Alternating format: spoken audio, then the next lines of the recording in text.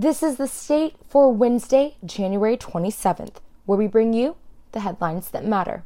I'm Lacey Hudson.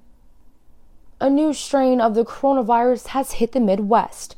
On January 16th, the B117 strain was identified in Washtenaw County through a woman.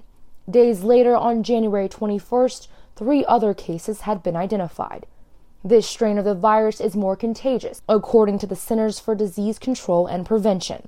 They also suggest that communities and citizens continue to enforce mask laws and social distancing. In East Lansing public schools, some parents will now have the option for in-person learning. The East Lansing School Board voted on the extension of the new learning plan on January 25th to bring back students inside the classroom. Their goal is to have students back by the beginning of March, while parents also have the option to remain remote.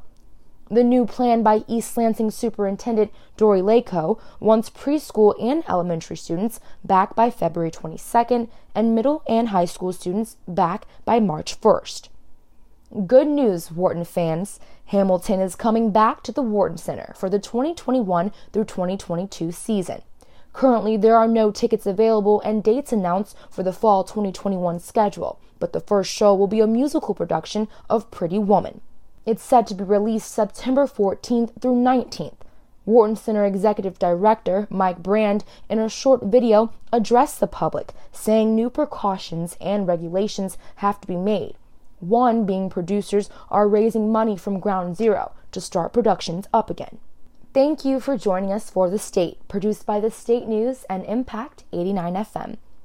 You can find us online at statenews.com and impact89fm.org. We'll be back tomorrow with more.